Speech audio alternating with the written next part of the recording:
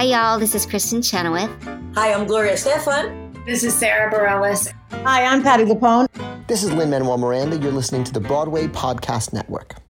When you need mealtime inspiration, it's worth shopping Kroger, where you'll find over 30,000 mouth-watering choices that excite your inner foodie. And no matter what tasty choice you make, you'll enjoy our everyday low prices, plus extra ways to save, like digital coupons worth over $600 each week. You can also save up to $1 off per gallon at the pump with fuel points. More savings and more inspiring flavors make shopping Kroger worth it every time. Kroger, fresh for everyone. Fuel restrictions apply.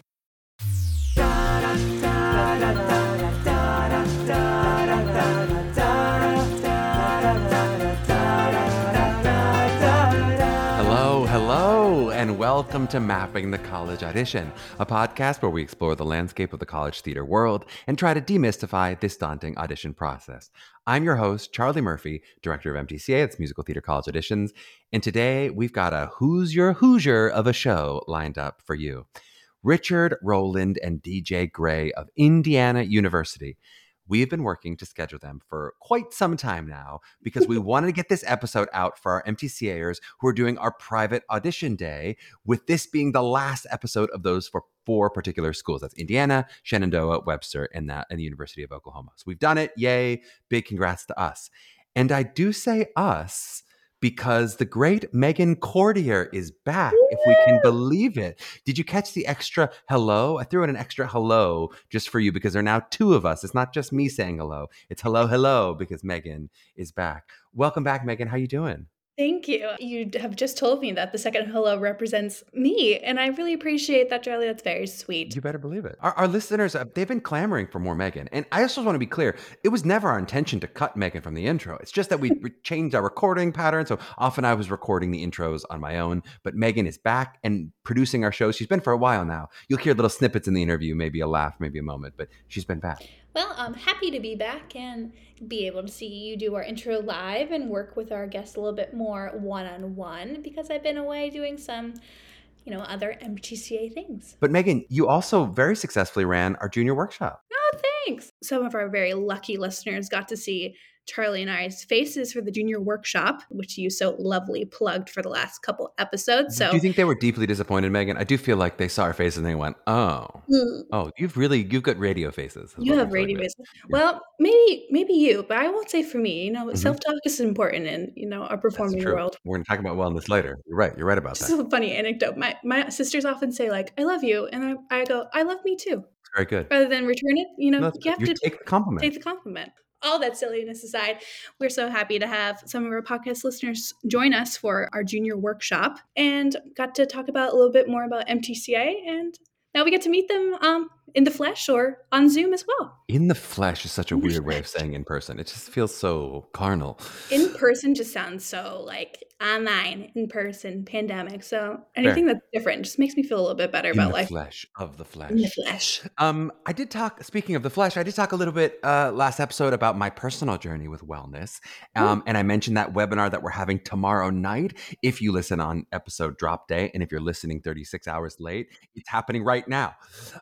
You can also check out the link in our show notes or on our website under events.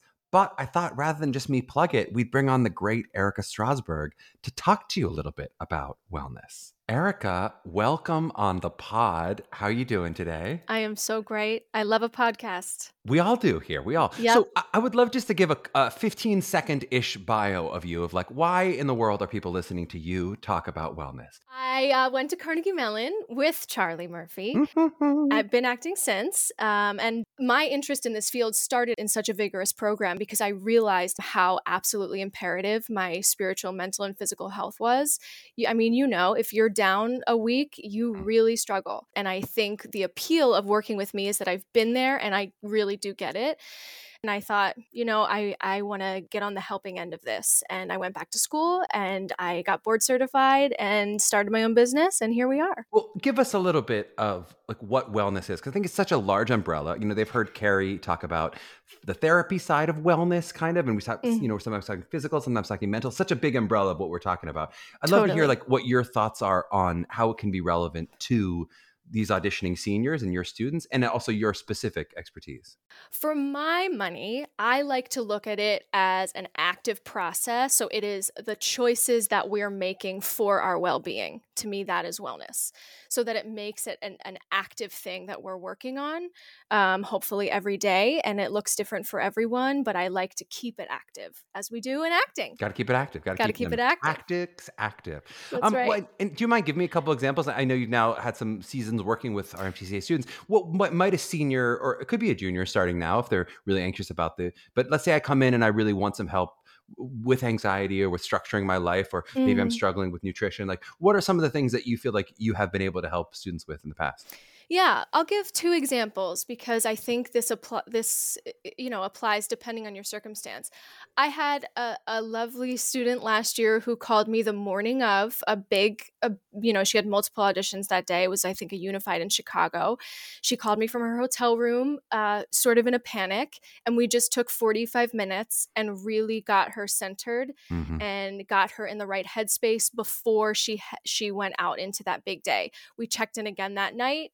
Decided, do we need to do this again tomorrow morning before her second day? She kept me posted. We kept in touch throughout the weekend. And I was just basically there to make sure that she was in the right headspace moving through this huge audition. She ended up getting into her first choice school that weekend. It just was all great. Another example is someone, some of the students I meet with a bit more regularly.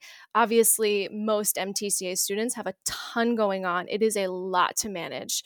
And so we'll meet regularly just to make sure they're balancing all of the things going on. Homework, play rehearsal, what's going on in their social life, their nutrition, their sleep hygiene, all of that stuff. I'm there to check in and say, hey, are you on the right track? If not, how can we make some adjustments?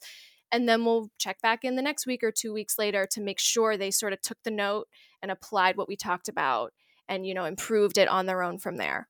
It's so cool. I mean, and really you see the width of that umbrella when you talk about like psychological competitiveness on one side of it, and the other side of it really about my physical health. Am I sleeping enough? What am I eating? How am I balancing my schedule? That's a pretty big wellness umbrella. Well, and it's all wildly important and it's so connected. And I think the students really start to see that this year, and have been such a big year as this. Oh, it is really, this year specifically, it feels like as we kind of start to get back to normal, because last year still was in the full, the full throes of pandemic, of post-pandemic life or whatever. And it feels like now we're all trying to start to get back to normal. And at least in my personal experience, my life experience, it's like everyone in my life is now dealing with all the crap from the past 2 years. Because now we're seeing it come up, 100%. They told us that the second wave of the pandemic would be sort of this mental, physical health. And we're definitely seeing it happen for all ages. But I do try to be a resource for parents if they need me as well.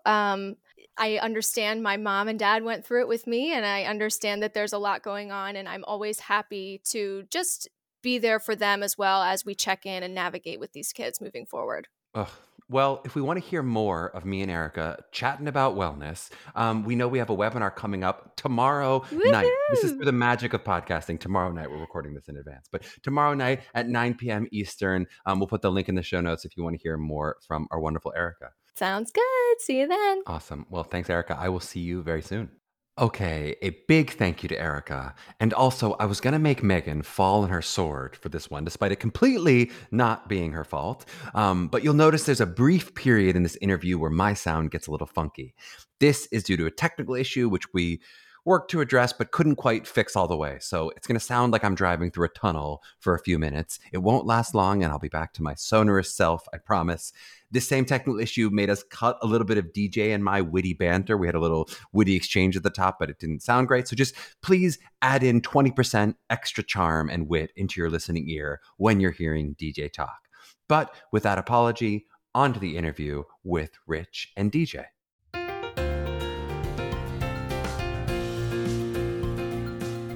Well, we are honored to have Rich Rowland and DJ Gray of Indiana University on the pod today. Rich has a BFA in theater performance from Denison University and an MFA in MT from the Pennsylvania State University. He's a third-generation Broadway veteran in stuff like Thoroughly Modern Millie, the Scarlet Pimpernel, Follies, and was a teacher at Penn State and University of West Florida before becoming the head of BFA MT at Indiana. And we also have the wonderful DJ Gray, who is the associate head for the BFA MT program. She has a BA from UC San Diego, an MFA from UC Irvine. She's a performer, director, choreographer. She's been on Broadway in The Producers and the associate choreographer for the 25th annual Putnam County Spelling Bee, where she must know our wonderful Sarah Salzberg, who we had on the pod, and Xanadu as well, or she also would probably know my partner, potentially. We'll get to that as we go. Come on, Charlie, just get through the bios. They both teach at Indiana, which is in Bloomington, Indiana. They have class size, very intimate classes of 10 to 15 students, and offer BFAs in MT, dance, and then BAs in theater and drama. DJ Rich, welcome on the pod. How you doing? Great, Charlie. How are you? Thank you. We're doing really well over here. We're so excited to have you on. I mentioned my partner who is an Indiana alum, and she was like, when are you going to have Indiana on the pod? And I was like, I know, I'm trying to get them. We're trying to schedule. It's always tough with people's schedules and all those things. But I was like, we're going to get Indiana, I promise, on the pod.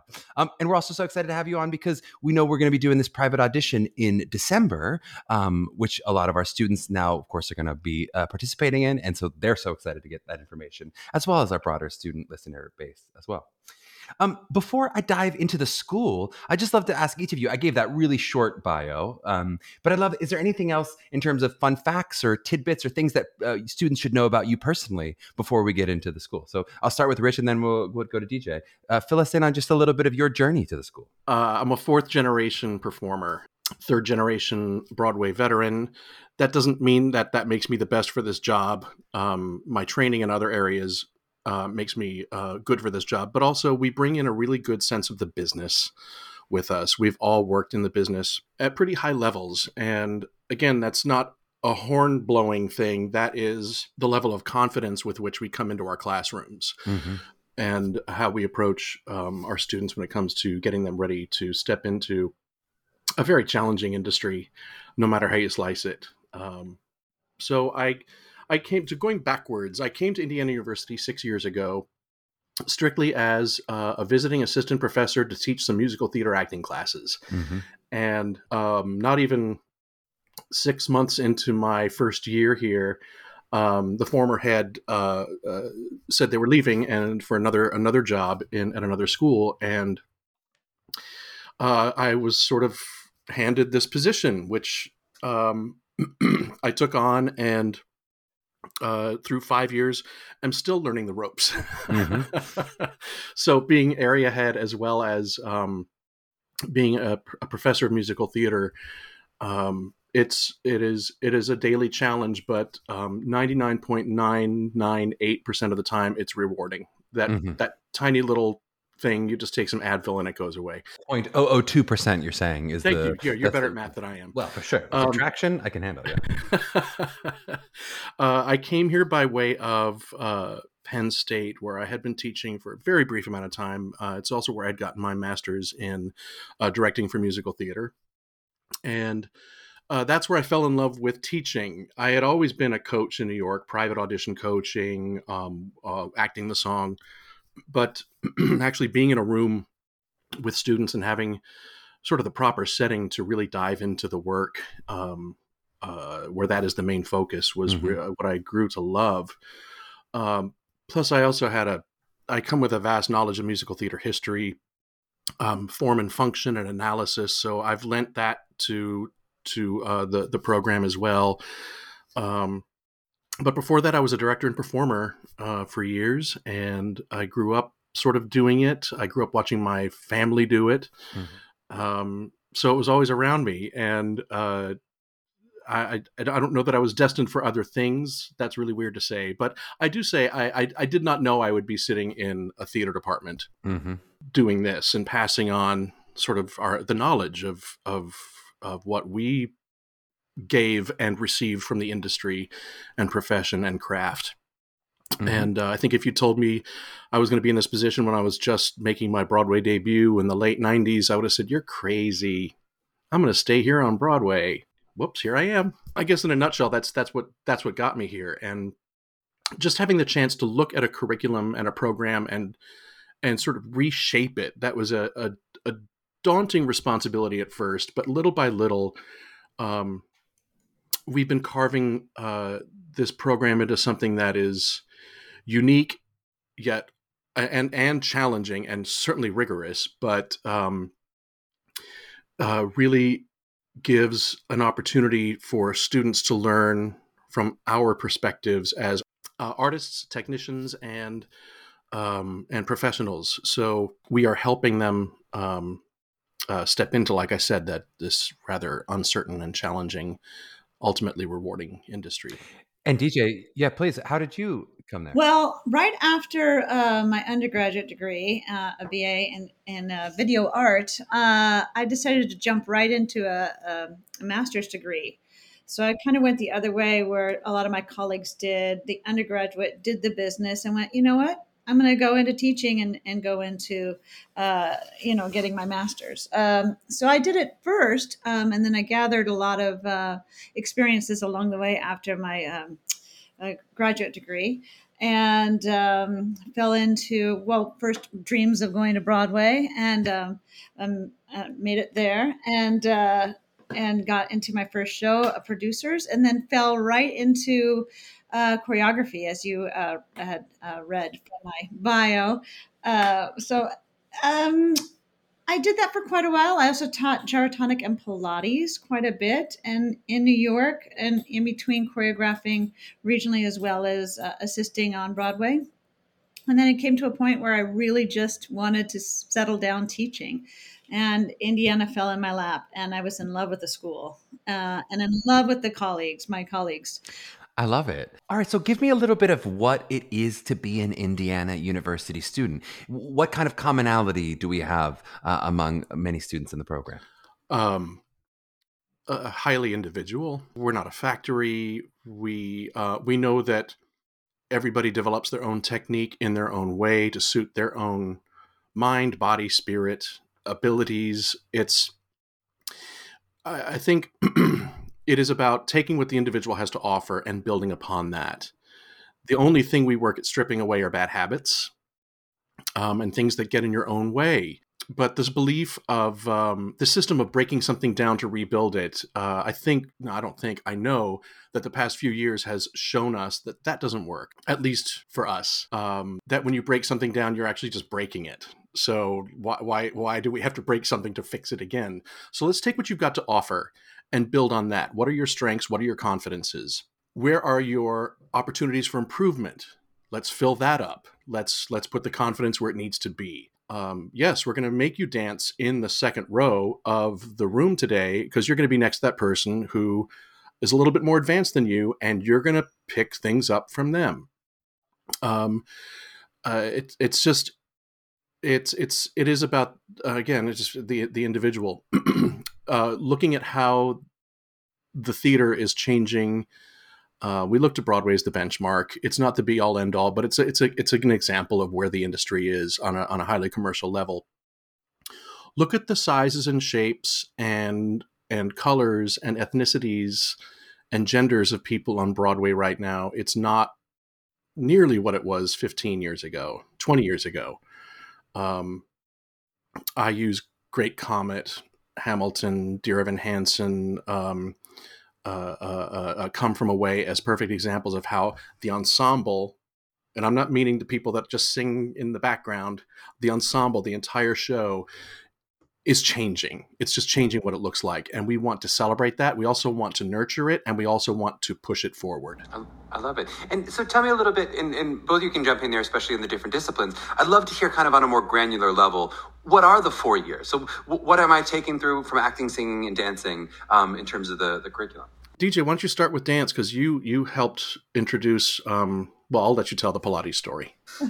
Yes, we have a Pilates certification program as well as a Pilates class that we ask all of our students to enroll in, and it's required, and it's for injury prevention, and it's something they'll use for the rest of their lives. And then we don't have a placement program. We just can see where they are as they enter because they've already auditioned for the program. where they are placed within our classes. So there's a history of musical theater class through the dance that Lauren teaches, and I teach the beginning. In case you're coming singer first, we gotta get you up to speed, give you experience in every dance form. So we get a beginning, and we also had advanced styles as well as in terms of the historical aspect, and tap. Of course, tap, and we also have Robert Burton has come on aboard with us as well, and he is teaching a basically a rhythm tap class for beginners and advanced, and also jazz classes. I love it. Yeah, Rich, you want to talk about the acting and singing as well? Yeah, they never stop doing all three. There are 8 semesters of private voice lessons, so that never stops. There is a series of classes that I am introducing this coming year. Some have existed before, but we've just sort of, in part of my restructuring of how that system will go, and it's 4 semesters of intense musical theater studio classes. Studio 1 is acting the song, just getting the fundamentals of what that is and what that means. Semester 2 is musical theater scene study. How do we approach the technique of going from a spoken scene into sung? Or how do we approach the fully sung scene? Semester 3 is devoted solely to audition techniques, which you can be great at acting the song, you can be a great performer all the way around, but if you don't have a confident audition skill, that's going to get in your way all the time. And then semester 4 is an advanced methods class, where we cover everything from styles to holding how to approach an 11 o'clock number, how to make an entrance, how to, it's sort of like the polishing class. So I'm very excited to introduce that this fall. Up till now, we've only ever had the acting the song and audition techniques, which I brought in a couple years ago. But as things change and classes open up, it was my goal really to put more musical theater acting. And by that, I mean, acting is acting. Musical theater acting isn't different than regular acting, but just adding that element to the given circumstance of song in the world. And aside from that, all BFAs take acting 1, acting 2, acting 3. They have the option to take acting 4, which is for the camera. And most of these courses are repeatable. So you don't have to, one and done. I can never take that class again. Now I want to visit acting 2 again and get some more of that scene study character work in. We have a master class that meets every Wednesday, and through the semester, each student gets up and performs for everybody else, the entire program. So we're always getting you up and working. It really never stops. And that the new series that I'm introducing this year culminates in senior year, 2 semesters of what we call 401 Showcase, but it really is just a continuation of everything the musical theater classes have taught us, putting it into that sort of senior launch year. And would you say, of the 3 disciplines, is there one that has more of a focus for Indiana? Would you say, hey, we're really trying to be a strong music-based program, or really trying to lead with acting, really lead with dances? Are they all equal, or is there one that sort of elevates above the others? I mean, ideally, they're fluid. They interchange. They one takes precedence here, the other precedence here. But ultimately, I think that our emphasis sits in the acting. That being said, when I came here, Indiana was already known for having some of the best voices in the program. So the singing has always been top notch. The dancing has always been great. DJ and Lauren have even elevated that even more. But I don't like to approach anything for theater craft without acting based technique underneath that dance move, underneath that song, underneath that text.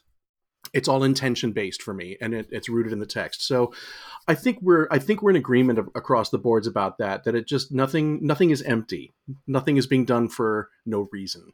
So acting as an overall for me is the core. And so you act in 3 ways. You act through spoken text, you act through sung text, and you act through dancing. And then just while we're on the acting side of it, how does the acting, in terms of the BFA acting, how do those students interact with the BFA MT? Or, how, if I was a student, or maybe a BA theater and drama student, how do I then have opportunities, if I do, in the musical theater or in the dance world? Mm-hmm. First, all musicals are open all main stage musicals are open to for auditions across the board. There have been times when BA students, there is room to take a BFA class. It has to be by permission, and I want to be transparent about that. You know, the BFA classes give priority to the BFA MT students, but we have we sometimes have BA students. Sometimes we also have BSOF students, and that is Bachelor of Science in an Outside Field, and that's from the Jacobs School of Music. It's a completely different college. But about 12 years ago, the founder of this program, George Pinney, created the BSOF in musical theater, which is in itself, in essence, it is a musical theater minor add-on for voice students at Jacobs, whether they're in opera or jazz. And we've had a handful of each every year that just get a little bit of the musical theater training in their pocket for their industry as well. You're describing the great Elizabeth Stanley. That is exactly the degree that she has. It's yes, and she talked about it on the book. Exactly. Our very own Ray Feldman has that degree, and you know, Elizabeth has been great in coming back and doing master classes with our students. Because technically, when she graduated from here, the BFA and MT didn't exist yet. So, but she blissfully counts herself amongst the people that, you know, got their MT. Yeah. So I would just love to hear a little bit about how do you prepare your students for the launch into the business? So from their senior year, but you know, you mentioned some of those audition skills, but then especially as we talk about business to business stuff, meeting agents, et cetera. I'd love to hear about that. We have this amazing semester of working in the profession / business of the business class. And that is, it is a lecture based class, but it's also a project based class. And every junior is required to take it in the fall of their junior year. So they start thinking about that outside world with 2 years to go instead of just the 1 year of panic. Mm-hmm. And they do everything from money management, learning about tax deductions for the performing artist, how to save money. I mean, every student there seems to be a focus here. It's really talking about money a lot. This is really... Well, it's an industry, you know. I think that's where, and we like to remind our students that art is great, but if you get paid for your art, that's even better. Mm-hmm. And that there shouldn't be, the two are not mutually exclusive, and there should be no shame in asking for money for your art. Mm-hmm. But also, we look at city projects. A bunch of cities are assigned to groups of students, and they put together an entire project based upon what life is like in that city. Mm-hmm. As we all know, theater is not the only place with a livable career in theater. So, you mean New York is not the only place? New York is not the center of everything. Although I'm from there and I love my city. It does have the best pizza. Sorry, Chicago. Seattle, Pittsburgh, Chicago, Raleigh, Miami, Orlando. Like, there's a ton of work in Orlando, and people think, well, it's just theme parks. Well, it can be, but it's also, there's a huge voiceover population down there. There's a lot of theater. Yes, of course, the theme park entertainment industry is gigantic, and nothing to be sneezed at if you're looking to just get in there and start working. So they learn what the cost of living is in each city, what the performance opportunities are, what rent is like, how accessible is everything, so that we're really understanding it's just so much more than just plopping down in a city and saying, now what? Getting to know opportunities about the community. You know, one of the best things about people who work on the New York project is they look at, well, how can I get involved? Broadway Cares Equity Fights AIDS. How can I work how can I work with the Actors Fund? How do I get myself involved in the community? We look at employment opportunities that keep you tied to the industry if they can, when you're not working on an actual contract at that time. I don't call it survival job, because it just puts us in a Game of Thrones situation, and it's already tough. So I call it supplemental income. What are you doing to keep things moving forward between gigs? So we encourage them to open the lid off on their entrepreneurial box and take a look inside. What can they do? There, you can do a nanny service for actors. You can do a vegan catering service for dancers who don't have the time while they're in rehearsals at 42nd Street Studios. how do you stay involved? Bartending and waiting tables are both noble professions, and I've done them both. And there's a lot of money to be had there, but what you lose is your hours, and you lose. How do you go to that 10 a.m. open call when you've closed up a bar at 4 a.m.? You know, how do you wash the beer off of you for that for that open call? So we like to, and like I said earlier, because we all come from the industry, we don't come into this with rose-colored glasses. And some of the best compliments I've received from students that are now out in the profession 1 or 2 to 4 years have said, wow, I mean, it's been a great time, but thank you so much for not telling us it's going to be walking into the Emerald City. And we're not cynical, but we've got our bruises, and we show them proudly. Yep. And then, but what about access into that Emerald City? If you're coming from the Midwest, and if someone says, I do want to go to New York, or I do want to go to LA, you know, in terms of meeting agents or casting directors or showcasing, how do I kind of find a way to break my way in? The alum network from IU is so strong, and particularly within the past, 10 to 12 years, as the MT alum population gets larger in New York, that is the first landing place for most of the BFA MTs, is that they hit New York if that's where they're going, and the first thing to do is reach out to their older sibs from the program and just say, help me out. And by God, every year it's the same. They're there with welcoming arms and a safety net. We've also moved our showcase. We're trying to get this out this year. We moved our senior showcase to spring break. So that gives a chance for students who've never been to New York, because there are always a few, if not half the class, a chance to dip their toes in. And it's not the end of the semester, right? They dip their toes in halfway through going, okay, this is good for me, or this is not good for me. So it is the networking of alums that really help people going. Also, because we work with casting directors and agents, we bring them in for master classes here. That's already a step in a way. That's a toe in the door, is saying, yes, you gave me that master class at IU, and you coached me on this song, and it was wonderful. Thank you. Or you just let them know you're back in town, and they're really good. You know, the casting directors we work with, they stay on it. They see our kids, I think, as they do to everybody. You know, there are good people out there. You mentioned all the places that your students are researching in terms of where they may end up, and some may be New York, LA, whatever, you know, all the different places where you can end up working, Chicago. I'd love to hear, where do your students come from in general? Is it truly all over the country, or more coming from the Midwest? In terms of the breakdown, do you have a sense of where the students are coming from? They're from all over. Really, we have some people from California, some people from New York.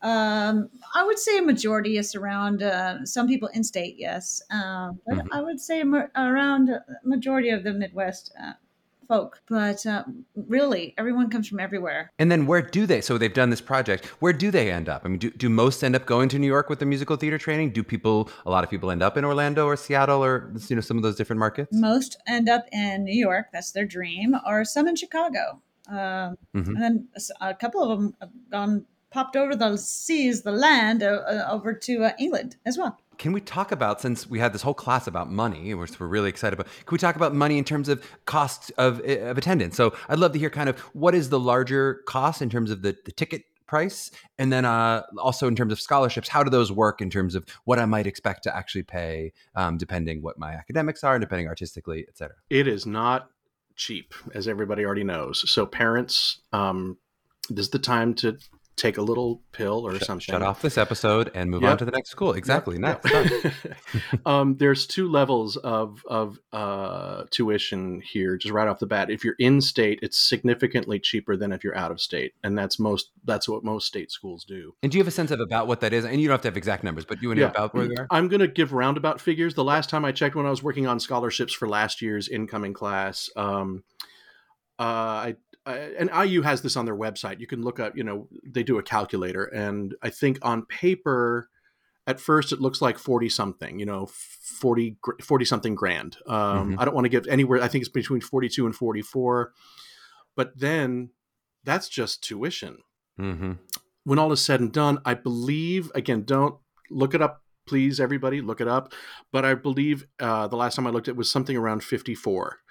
With room and board and books and, all of that stuff coming in.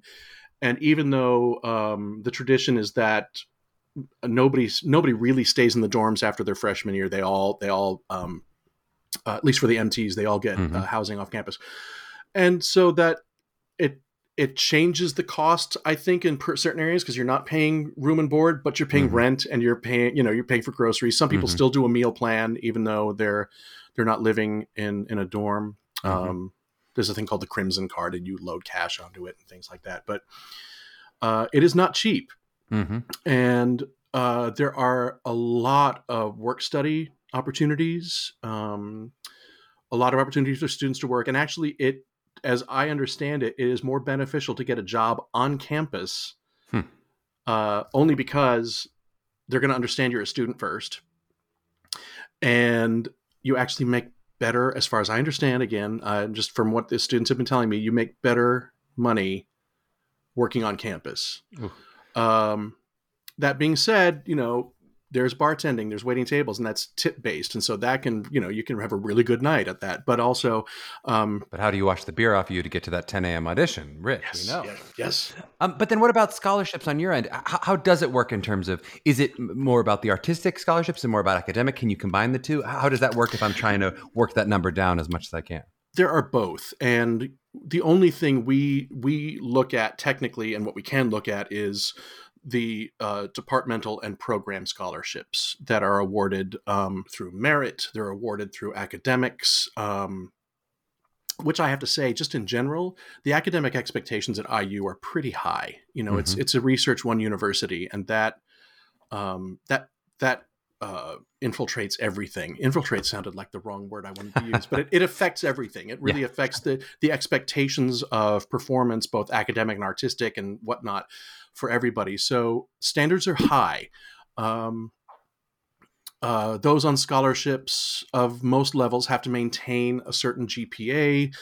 The scholarships that there's a whole office of scholarships, which I recommend everybody to look at, because when people come to me about opportunities, we have a few. We have scholarship funds within a program in the department, but sometimes the bigger ones are the ones that are out there to be sought after in terms of whatever the criteria is for each one of those. But we have our own IU Office of Scholarships, and there's a ton of information on there. Great. You mentioned the Research One University. I'd just love to hear about, outside of the theater program, what does IU afford you? So if I'm going to attend and maybe I'm not going just for the theater program, what else do I get as an IU student? You get, well, first of all, to talk about that is that we are, we're a small program. We want to keep it that way. But we're a small program within a really large university.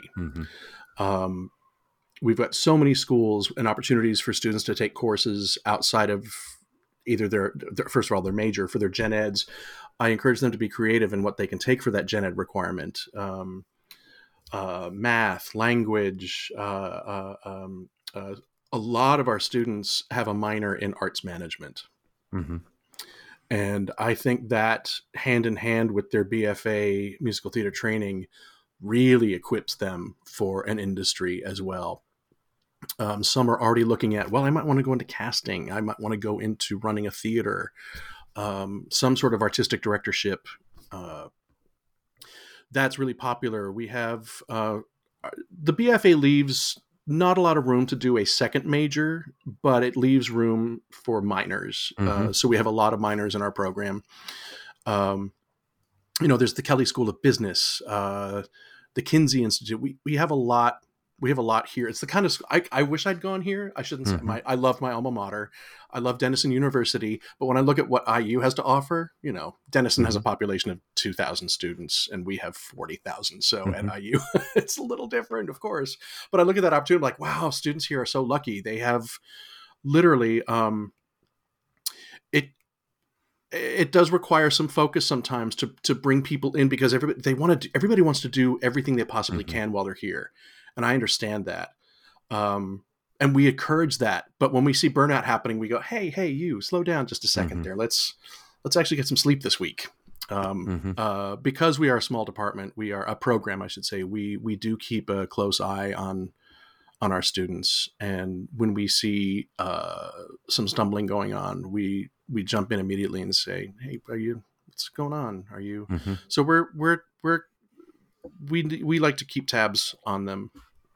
I'd love to hear just in the, as students are making their decisions, their final decisions, and you're kind of debating between who you've accepted, and now they're saying, where do I choose to go? I'd love to hear, like, what is the information that you think, I wish all these people knew this as they're making those decisions? And then also I'd love to hear maybe a little bit of why they would choose not to go to your school. If they say, you know what, I'm going to actually attend this other school because this bit of information made me go, oh, I'm going in this direction. So what are the things that you really wish they wanted to know? And then what would you say the reasons they choose to go somewhere else?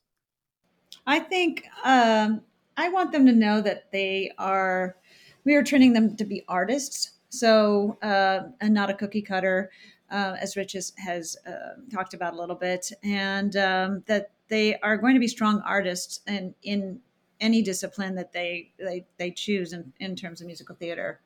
In terms of why they would change their mind is that it is a big university. Sometimes it could be overwhelming. That's the only thing I can think of.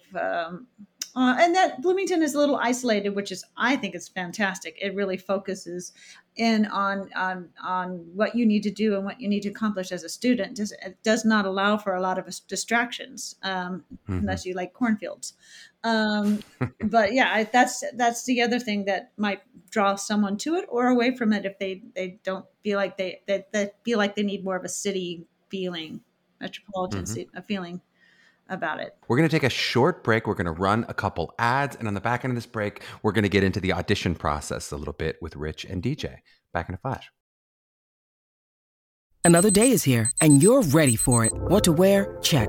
Breakfast, lunch, and dinner? Check. Planning for what's next and how to save for it? That's where Bank of America can help.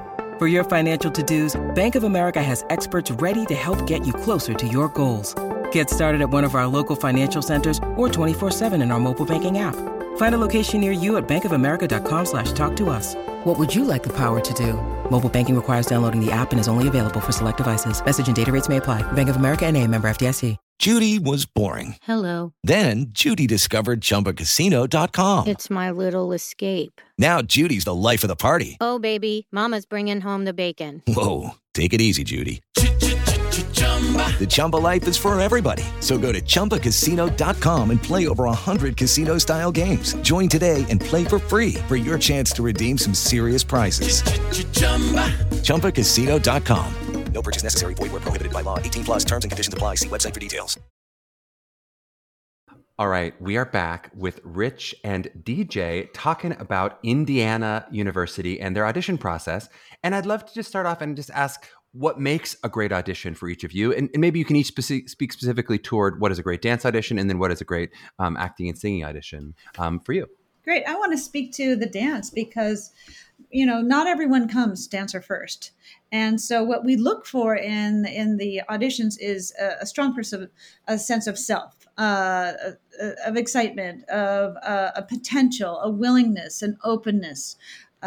So as long as they are not beating themselves up and having the audition stop for them because they don't have the confidence, we're looking for the confidence no matter what. And of course, we're looking for fantastic dancers as well. But, there's that little piece that we want to see within everyone, that there's potential to grow. I love it. Yeah. And the acting singing? It's sort of along the same lines. It's looking at what is the enthusiasm there, what kind of work has been put into this process. It's kind of easy to tell if they're in this full performance mode, and you can tell when behind their eyes comes the phrase, "What are they thinking? I hope they like me." And that's just a general audition trap.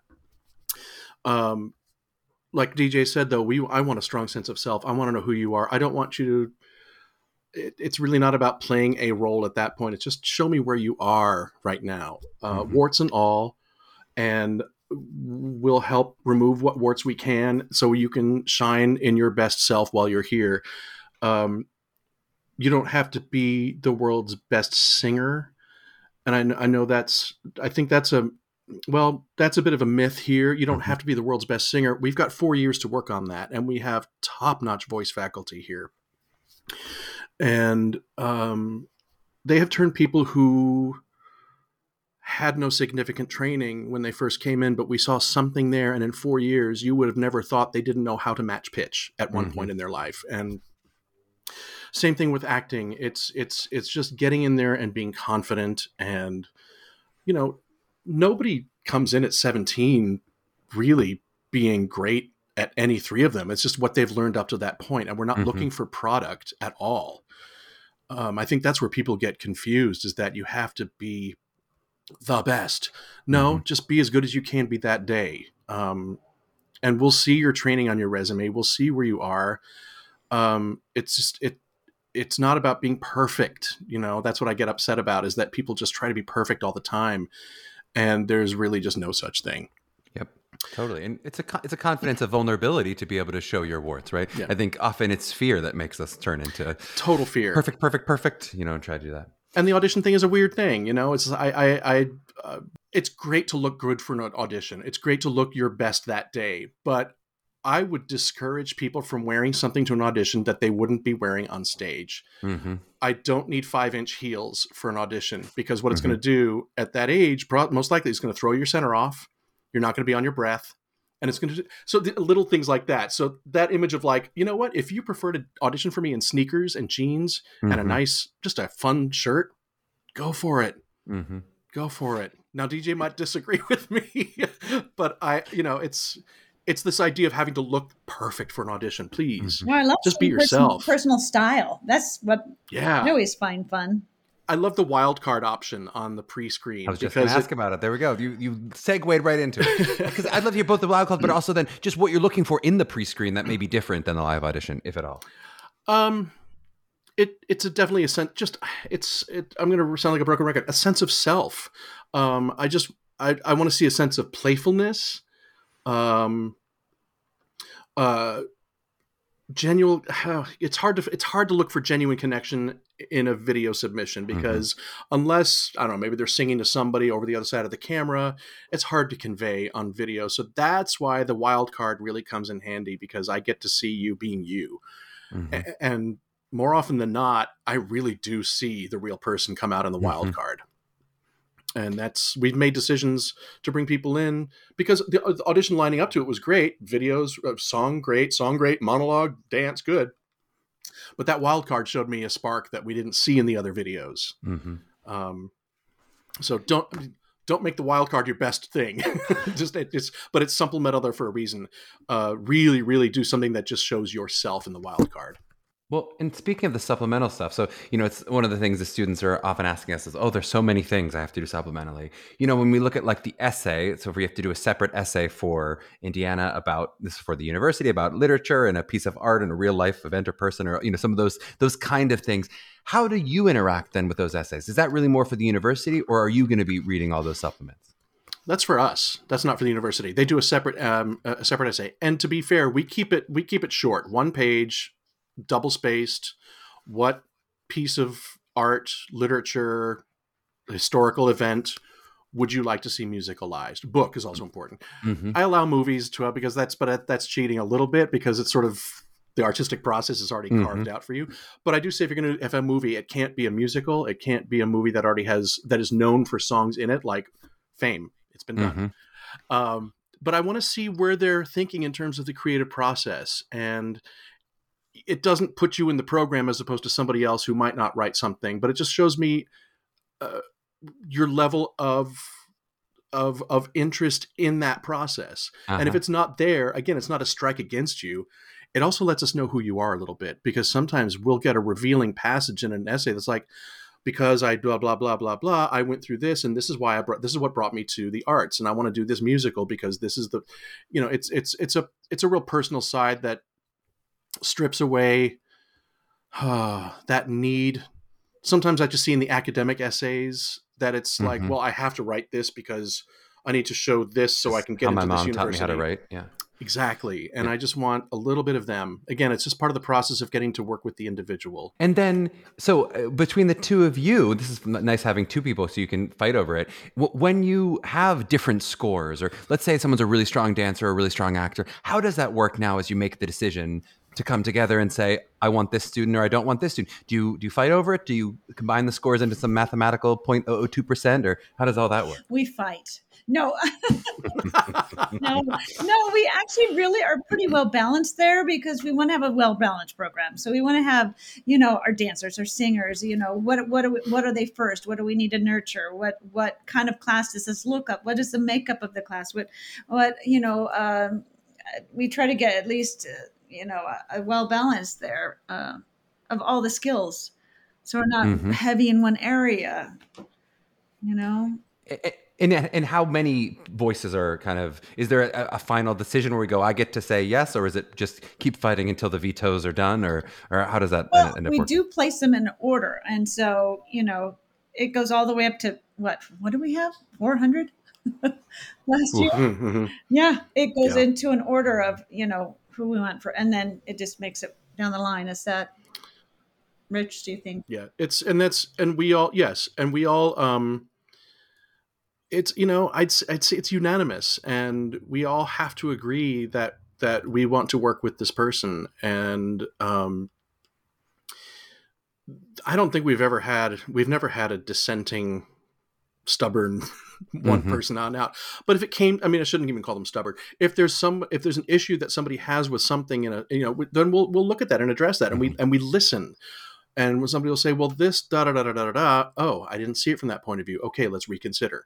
Because what I don't want to do for us as a faculty is create a situation where I create discomfort on any level. I want us to all agree that this group of students is the group we want. I love it. And I'd love to hear a little bit about, so you are, as of now, at least I believe, not unified schools. You guys don't go to the New York, Chicago, LA. How does it work with, I know you have this wonderful on-campus audition experience. How does that work then with the virtual? I'd love to hear both about the on-campus experience, but also then with virtual auditions, if you're keeping those or squeezing those in this year. Well, we're doing both. No, we have not joined Unifieds. Based on the fact that we don't have the largest faculty. There's only 6 of us really, and it's when 2 of those 6 are ensconced in directing and choreographing a main stage, or 3 as it was this semester. There's not a lot of room for that travel. However, we are able to squeeze in MTCA. Hey now, so so we I feel like that's. And that in a way we are getting the in-person audition when we go to those, that one faculty member, but we do ask that they still submit through our own method, not accepted, because if you haven't, we'd love to waive that accepted fee for those that we all go out and see. We're not set up to do that. So we have to create a separate little Google Drive. It's fine. The virtual audition is important. We learned how to see some stuff with that during the pandemic. It's still not my favorite way to do it, but it does not decrease your chances of consideration. We hold a certain amount of slots during when we call people back to campus. We hold a certain number of slots for virtual for those who are unable, because we also realized at one point the inequity that presents in terms of accessibility. Not everybody can afford to fly to Indianapolis and then take a car down to Bloomington, right?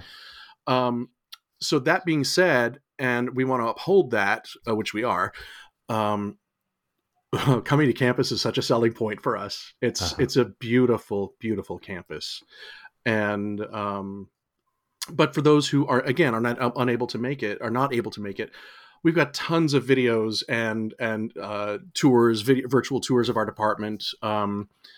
We did, some of during the pandemic, we had did a couple of showcases completely virtually, in which we really went all out and did some drone footage. So it highlights the university. Ooh. And then, it looked like a scene from Fame with our students dancing on top of the garage and down the streets. But anyway, it's making sure that everybody who has an interest in auditioning for us gets to, and then those that we call back, same thing.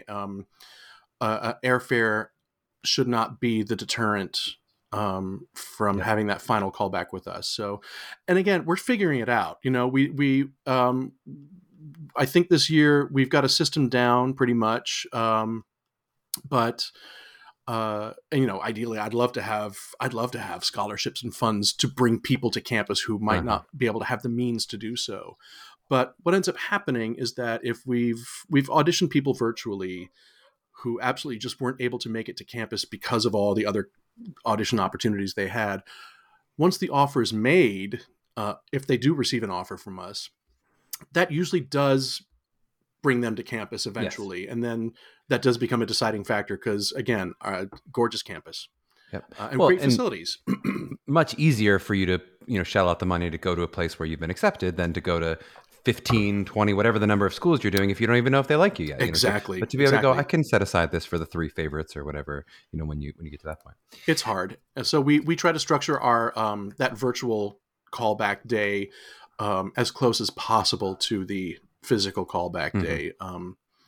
So it's extra work, but it's worth it. You know, one of the things I've learned a lot about in the past couple of years in terms of creating equity is what can you put aside to make room for something that needs the attention. So I think we're doing pretty well in that. So Great. We'll see. I don't want to go to all virtual all the time, to be honest. I love a physical audition. It's so much fun. The workshops we do together when their students are here are great. I love meeting the parents in person. You know, but I understand that not everybody can do that. So we're making accommodations to help. All of our coaches talk about that, of like the college process actually gone much more in person than the professional world. I mean, so the number of times that we're like, oh my God, it's my first in-person audition in 2 years. I've been doing all these damn self-tapes or whatever. I mean, it's a way in which the college is a little bit more, because nobody wants to be on Zoom. I mean, it's just, at least I certainly feel that way. I'm sick of it. I just want to wrap up with a last question. You mentioned parents, of meeting all the parents. Just speaking to our parent listeners out there, from what you know of the process and especially your process, is there any advice that you would have for the parents who are going through this process? Maybe whether they're a senior who's deep in it now, or they're a younger student who's just sort of beginning the journey. I'd love to hear what your advice would be for them. Listen to your kid. See where their passion is. See why. Help weigh out what is important for what they're looking for in a university. What they want out of a program. And then put together a list of, you know, pros and cons. Which colleges gave you what you think is what you want for your college career. I think that's the best way to go about it. I think that's exactly right. A lot of the time, you know, it is the parents' financial responsibility, and that's a lot to consider. So I think that has to be part of, you know, the conversation is what is feasible. But also, you know, where is your child's passion? Where is that lying? And here's a little thing, just in general, please stay off the chat groups. Please stay off the chat groups. There's not a larger source of misinformation and sometimes disinformation on those chat groups. I think there's a lot of good stuff too, but it really creates, it's just another social media platform, and information just gets thrown about. And I heard. It really does a disservice ultimately to the parent and child in terms of their search. Come to the source. I just did a workshop down in Florida a few weeks ago, and a lot of the parents asked about that. And I just said, just come to the source. Email the heads of the programs, email the teachers. Their email addresses are right there. What do you teach? How do you teach it? How do you form your class? That's for the parent that really wants the information. So please go right to the source. That's such good advice. Just one or two, I heard this and I heard this games of telephone, and you'll hear stuff that you go, where did you get that from? That's the opposite of true. That is not correct. Yeah. So true. Well, and they've come to the source right here in this episode, of course, hearing from two of these wonderful sources. If they want to hear more, if they want to read more, where do I find that drone footage? Is it on Instagram? Do I go to the website? What's the best way to keep in contact with Indiana? You can go to the IUMT page, indianauniversity.edu, iu.edu, I should say. Click on... We'll put it all in the show notes. They'll be able to click all this in the show notes. But you can look through the showcase archives, and you should be able to see a lot of it there. We can also send you some Vimeo or YouTube links that might show that as well. But our website has some good videos on it to begin with. So we love it. So by magic of the future, this will all already be in the show notes of this episode that they can click to view all these things. And we have a nice presence on social media. We have a presence on Instagram, which is maintained by students as well, which is great. So. And on YouTube, there's some things on YouTube. There's a virtual tour and a lot of past performances that you can see on YouTube. Well, thank you both so much for the time today. This was such a pleasure, and I will see you in December.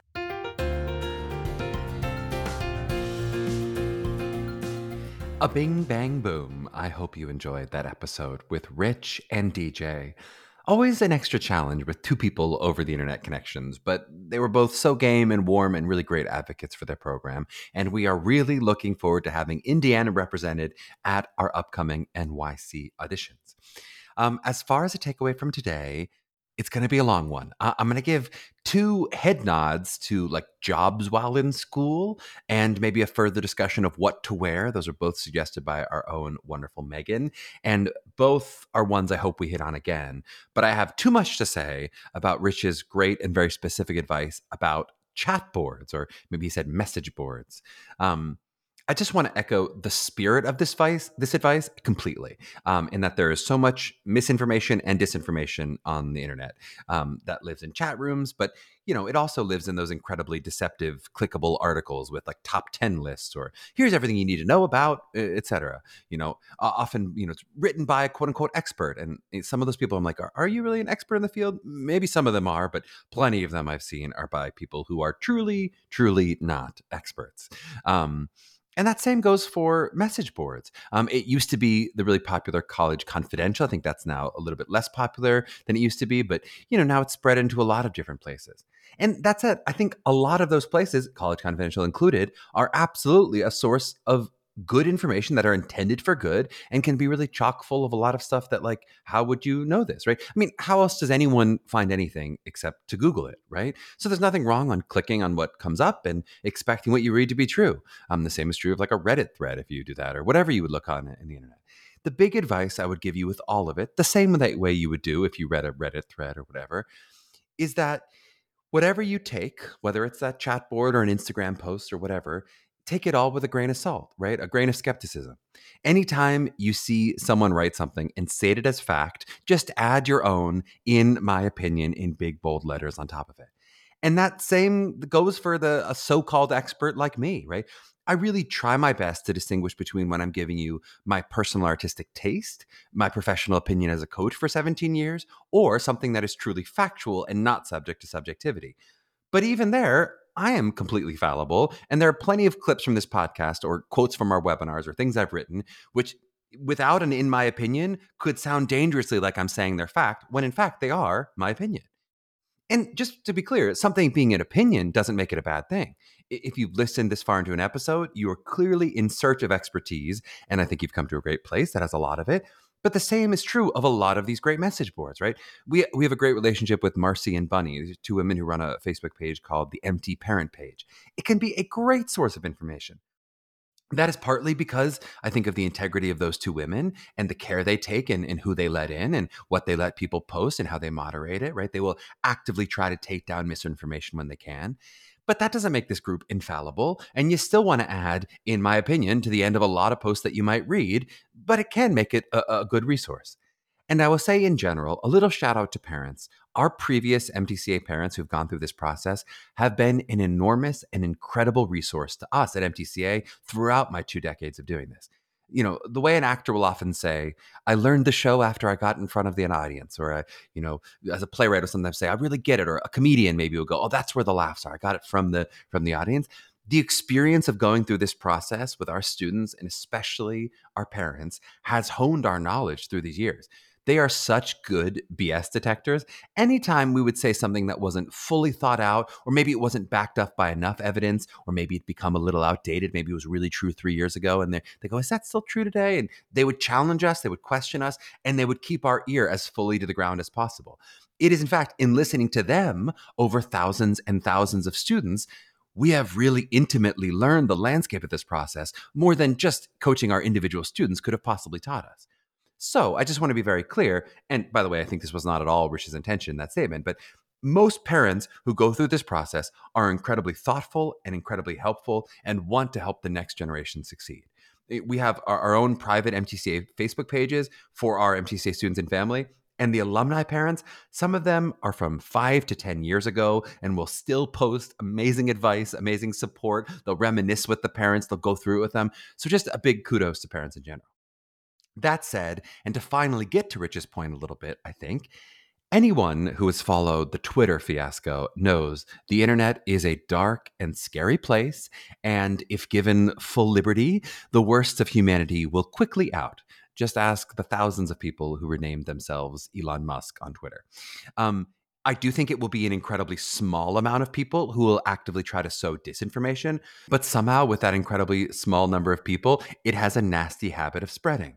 It only took $8 and a song in their heart for someone to tweet as Lockheed Martin that they were going to halt all Middle East sales for Lockheed Martin to lose billions of dollars in their stock. And yes, sadly, you will see stuff like this in the college process. It's rare, but it does happen. People who maybe are bitter might tweet about a certain school or post about a certain school, about who they're accepting or who they're not accepting. Have things gone out yet or they haven't gone out yet? What wait lists are not at this point? Or sometimes they'll say that, what was said to them when they didn't get in, as sort of a way of coping. Like they'll say, well, they said they would have accepted me, but they're not accepting any more white girls.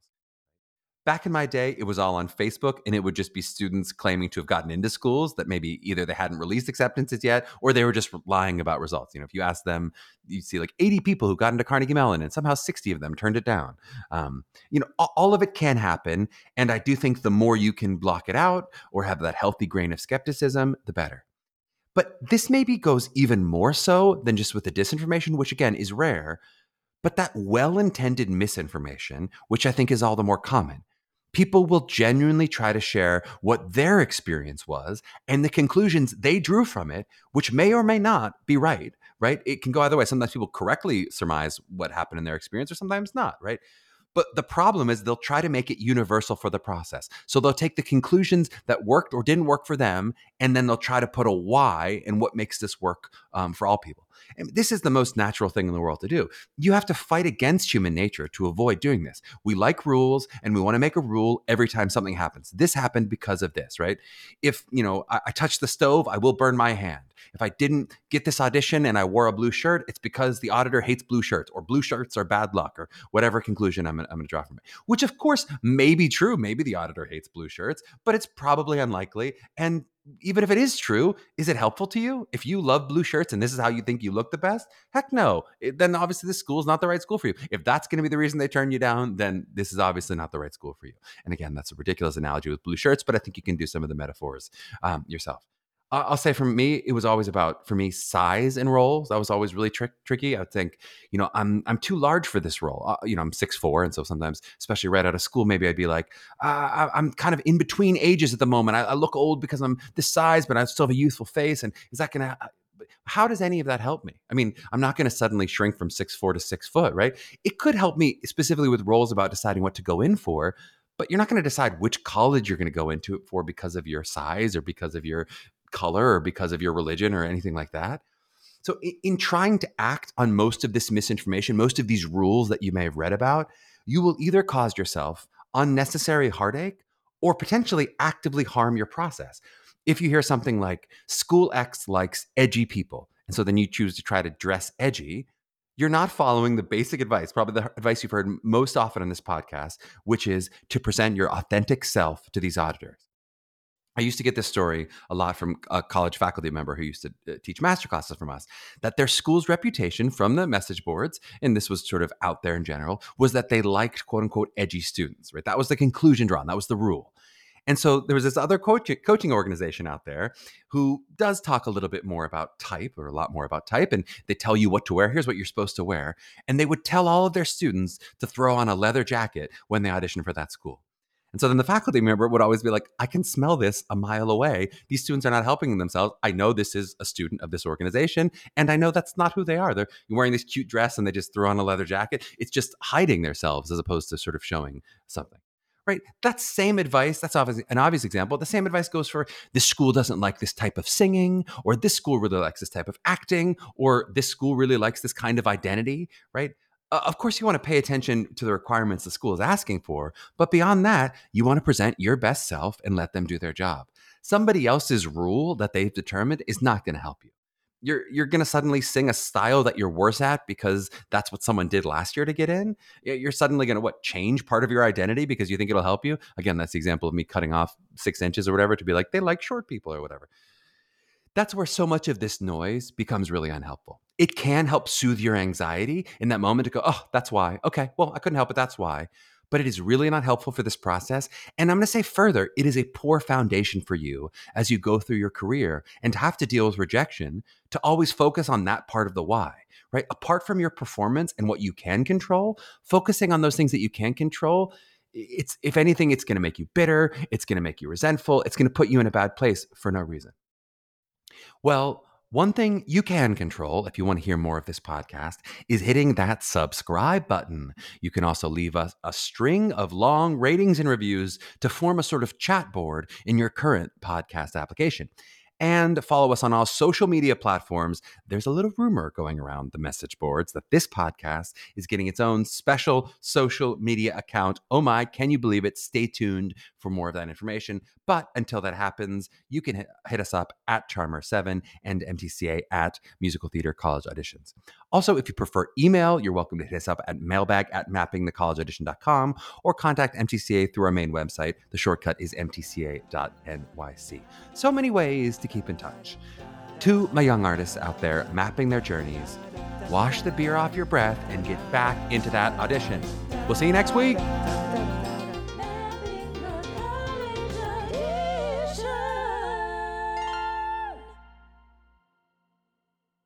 Hey, it's Leslie Odom Jr. here on the Broadway Podcast Network to tell you about the Rise Theater Directory, a program of Maestro Music. Rise is a national online resource designed to connect and empower backstage and administrative and creative theater professionals from underrepresented backgrounds. If you work or aspire to work in the theater community, this can help you find your next project. And if you hire theater professionals, search the Rise Theater Directory to find your next team. Create your profile now and get more information by visiting risetheater.org. That's theater with an RERISETHEATRE.org, because only together we rise.